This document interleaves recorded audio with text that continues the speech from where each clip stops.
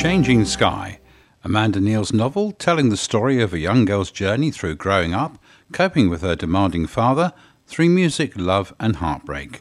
Rachel Summers reads the serialisation of the book for Brooklands Radio. Chapter 5, Part 2. Belle suggested that we leave the way we came in, but I wanted to walk out of the front door, as I knew this was the last time I would ever be in the house. We both tiptoed down the staircase and made our way to the front porch. As I came downstairs, I heard the laughter that was once mine and Summer's echoing in the hallway. For a moment, the dark hallway was suddenly lit up by a bright memory of Summer and I returning from the funfair with our mother one warm and sunny July a few years previously. Two happy girls, carrying coloured balloons and the excitement of an afternoon spent on various rides followed by lemonade and ice cream in the local cafe. The sound pounded in my head over and over again. As I turned to look back, the bright light of the memory faded, replaced by the cold, hard moonlight that shone through the glass panels of the front door. The moonlight revealed how clinical and white everything now was, all trace of our family now firmly erased. The school photographs down the staircase had disappeared. The dried roses and lavender in small hanging baskets that my mother would place in the porch to make the house smell beautiful were all gone. The coat rack with mine and Summer's raincoats and wellies, our age difference, meaning that hers was always much larger than mine, had been cleared. The hooks now silhouetted starkly like skeletal fingers against the white wall. Umbrellas, clocks, even our beautiful old rocking horse, a gift from our kindly elderly ex-neighbour, Mr. Peterson, had gone. Mr. Peterson, or Frank as he insisted we call him, had doted on Summer and I as young children, suspecting, I think, that we lacked any paternal affection.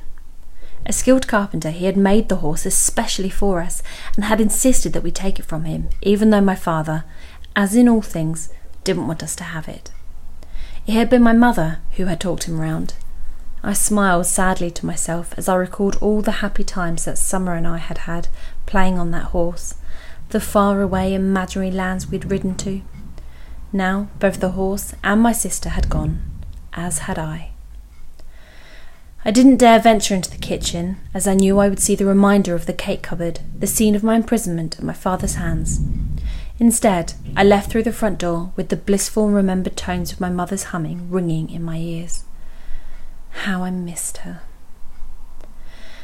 Belle and I walked out, carefully and noiselessly closing the door behind us.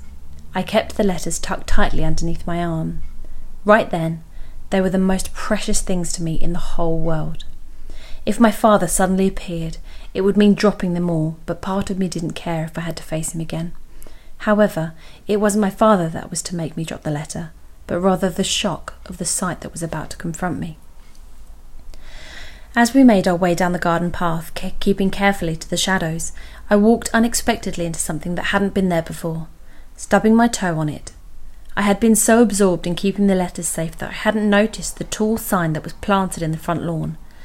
As I stepped back and went to rub my foot, I looked up at the same time as a shard of moonlight split through the clouds.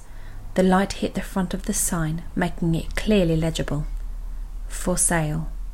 I stumbled backwards as I read the two words. The enveloping darkness when Jake had dropped Belle and I off earlier meant that I had missed it. Belle was just behind me and nearly fell over my legs. Stepping over me, she managed to grab one of my arms and hoist me up properly so I could get back to my feet. As she pulled me back up, I could feel the anxiety rising inside me. I started to panic and could feel my breathing getting faster. There was nothing I could do to stop it. Belle heard me gasping for air and brought me back into the porch so we could sit down on the step. We both gazed at the sign in despair. I could tell from Belle's face that she was as shocked as me. In my surprise, some of the letters had fallen across the lawn, so I started to pick them up. Belle helped me, and we decided to make our way back to Gertie's. We found Jake parked in a side street round the corner from my father's house. As he drove us back, I sat silently in the back seat, struggling to comprehend the enormity of the latest in my father's extensive catalogue of spiteful acts. On arriving back at Gertie's, we managed to sneak back in and get up to my room without attracting attention. Gertie was dead to the world, her quiet snores faintly audible through my bedroom wall. Both Belle and I fell asleep almost straight away. However, whilst Belle fell into an apparently deep and restful slumber, my own was fitful, my head buzzing with everything that had happened. No matter how hard I tried, I couldn't stop my mind working overtime, and my dreams, such as they were almost a virtual rerun of the worst aspects of my life over the past few months. As I tossed and turned, trying desperately to find peace, a thought came into my head that continued to nag at me until I eventually lost consciousness. Something told me that my father had plans for me somewhere along the way, but could he find me?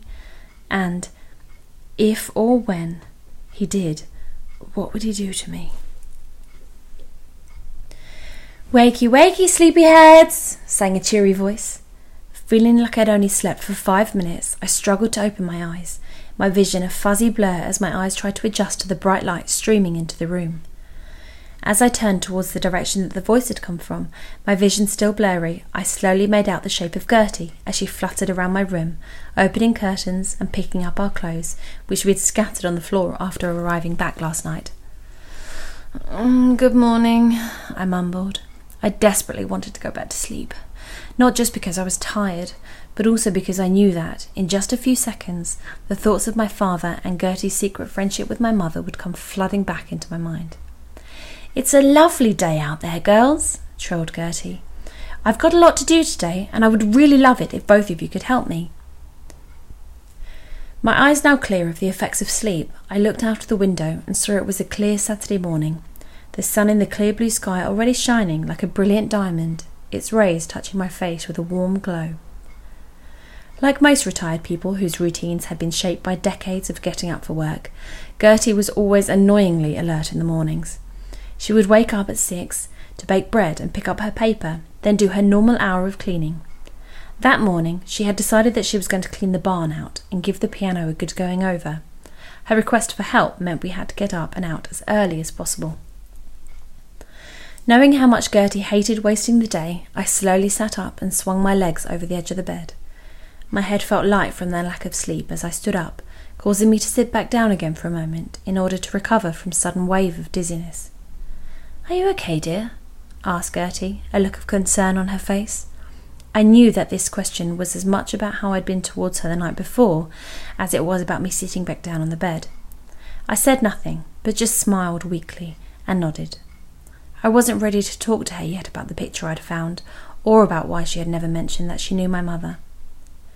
Gertie smiled back at me, genuine pleasure on her face, as she took my reply as an acknowledgement that everything was okay between us, and that whatever had been bothering me the night before had passed. "Good," she said. "Good. Now hurry up and get ready, girls. I'll fix you both some breakfast, and then we'll get started." As Gertie left to go down to the kitchen, I stood up once again and made my way to the bathroom. The letters from Summer were safely tucked under my mattress, away from Gertie's eyes.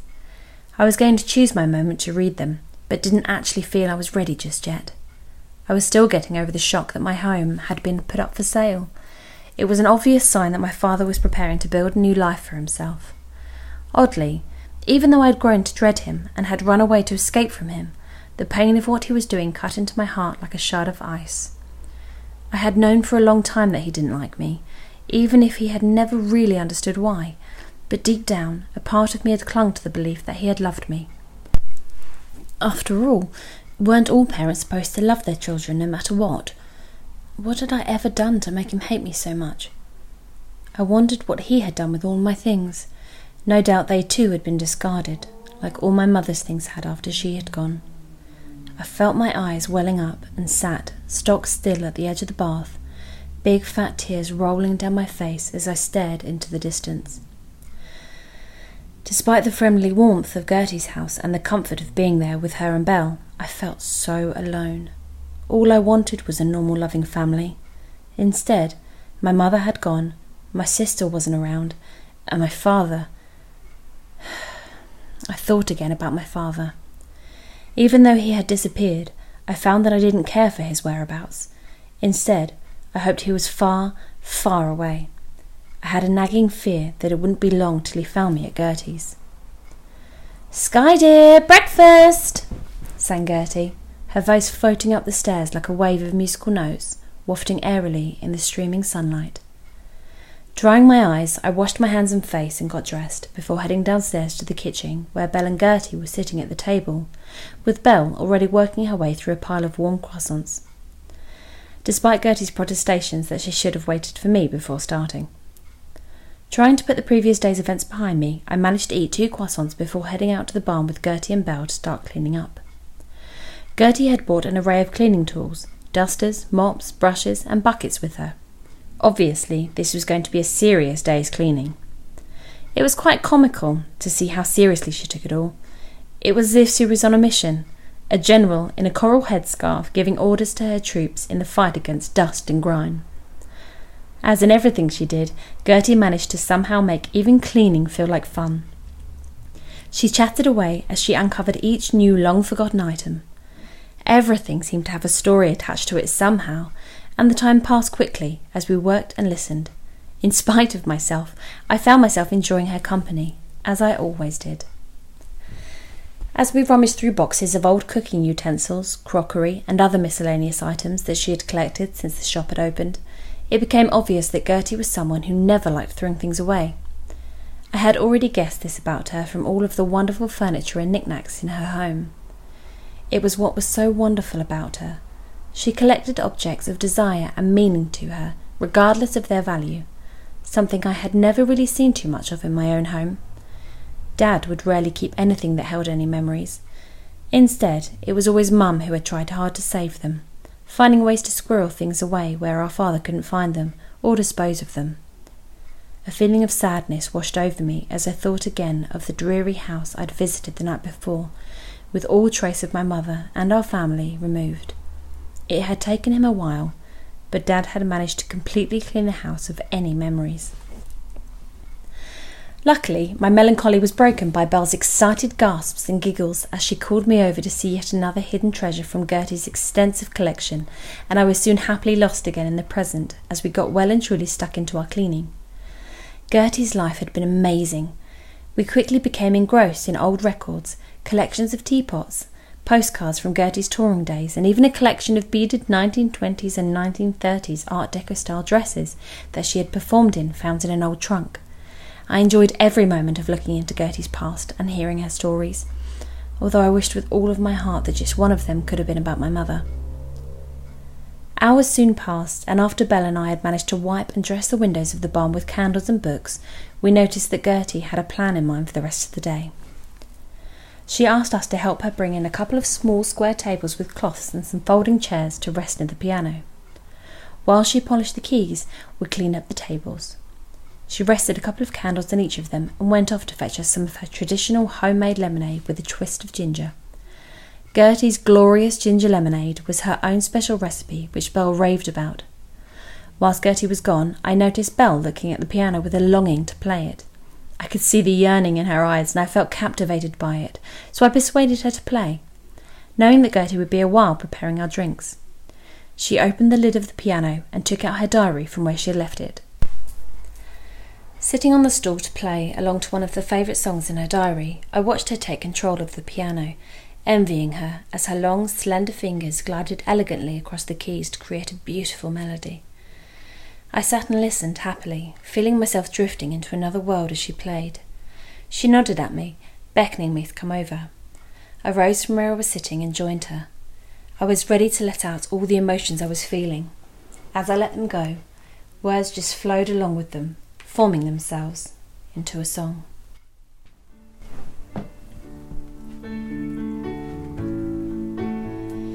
You didn't care about me. If you did, you wouldn't have set me free. We are something I miss, what I want. When I called you, there was no time.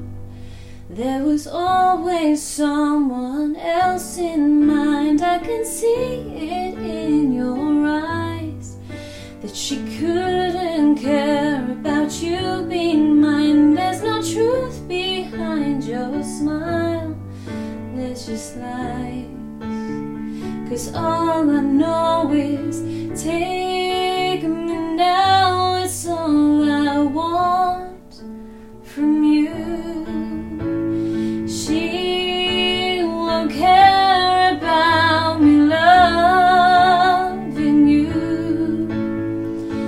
things will always be the same. You're forever in my heart. It is something we were meant to be. Baby, take me now beyond.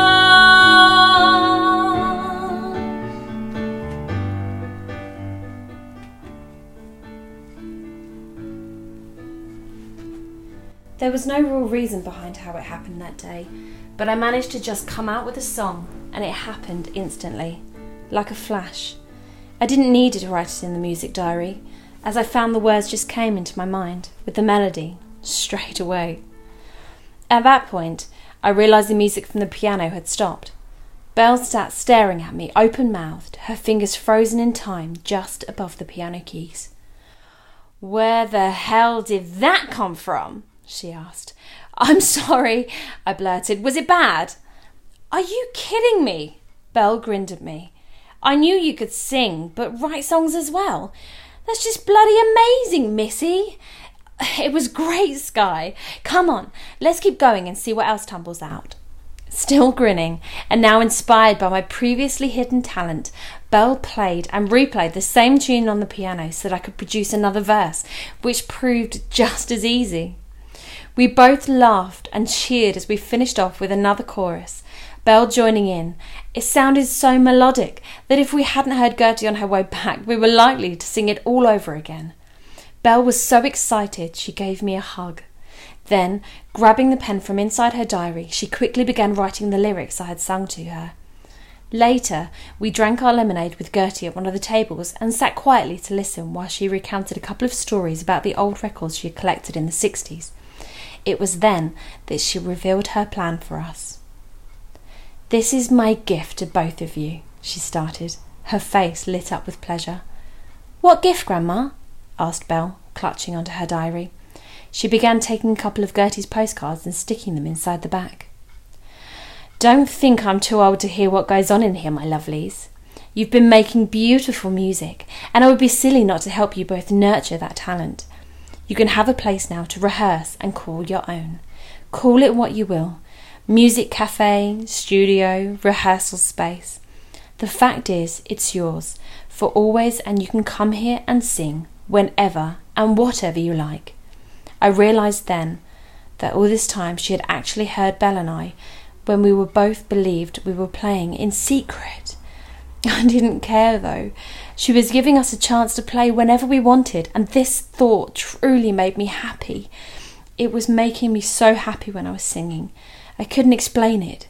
It was just there. "Oh, Grandma, you're so wonderful. Thank you. Sky and I thought you were thinking of opening this up for customers. We were worried we weren't going to be allowed to sing in here anymore," Belle said, looking over at me. "Not at all, Petal. You use it whenever you want, and if you need any help with any tracks, just ask. I really don't mind. It's been a long time, but I've still got a few tunes in me yet," Gertie giggled, her cheeks all rosy. Belle gave her a big kiss, and I went over and hugged her. "What about it, you, Sky? Are you okay with this? You've gone all quiet. It's not too much, is it?" Gertie asked, drawing back slightly from my embrace to look at me in the face. I could see uncertainty in her eyes, as if she thought she had somehow overstepped the mark. I looked back at her, speechless. What could I say? No one had ever done anything like this for me before. I couldn't remember the last time I had even been given a gift, let alone something as wonderful as this. I was going to be able to have my own little studio to sing in, my own musical paradise for just Belle and I. There were no words other than thank you, but they just didn't seem enough. I felt guilty as I remembered how angry I'd been with her. Maybe there was a good reason why she had never told me about my mother. This old lady had taken me in and had treated me straight away like I was a member of her family. I couldn't stay angry at her. I was so overcome that I couldn't speak, but instead just shook my head. I hugged her so tight I was nearly sobbing into her dusty apron. She stroked my hair and hugged me back, giving me an even tighter squeeze. "It's okay, my poppet.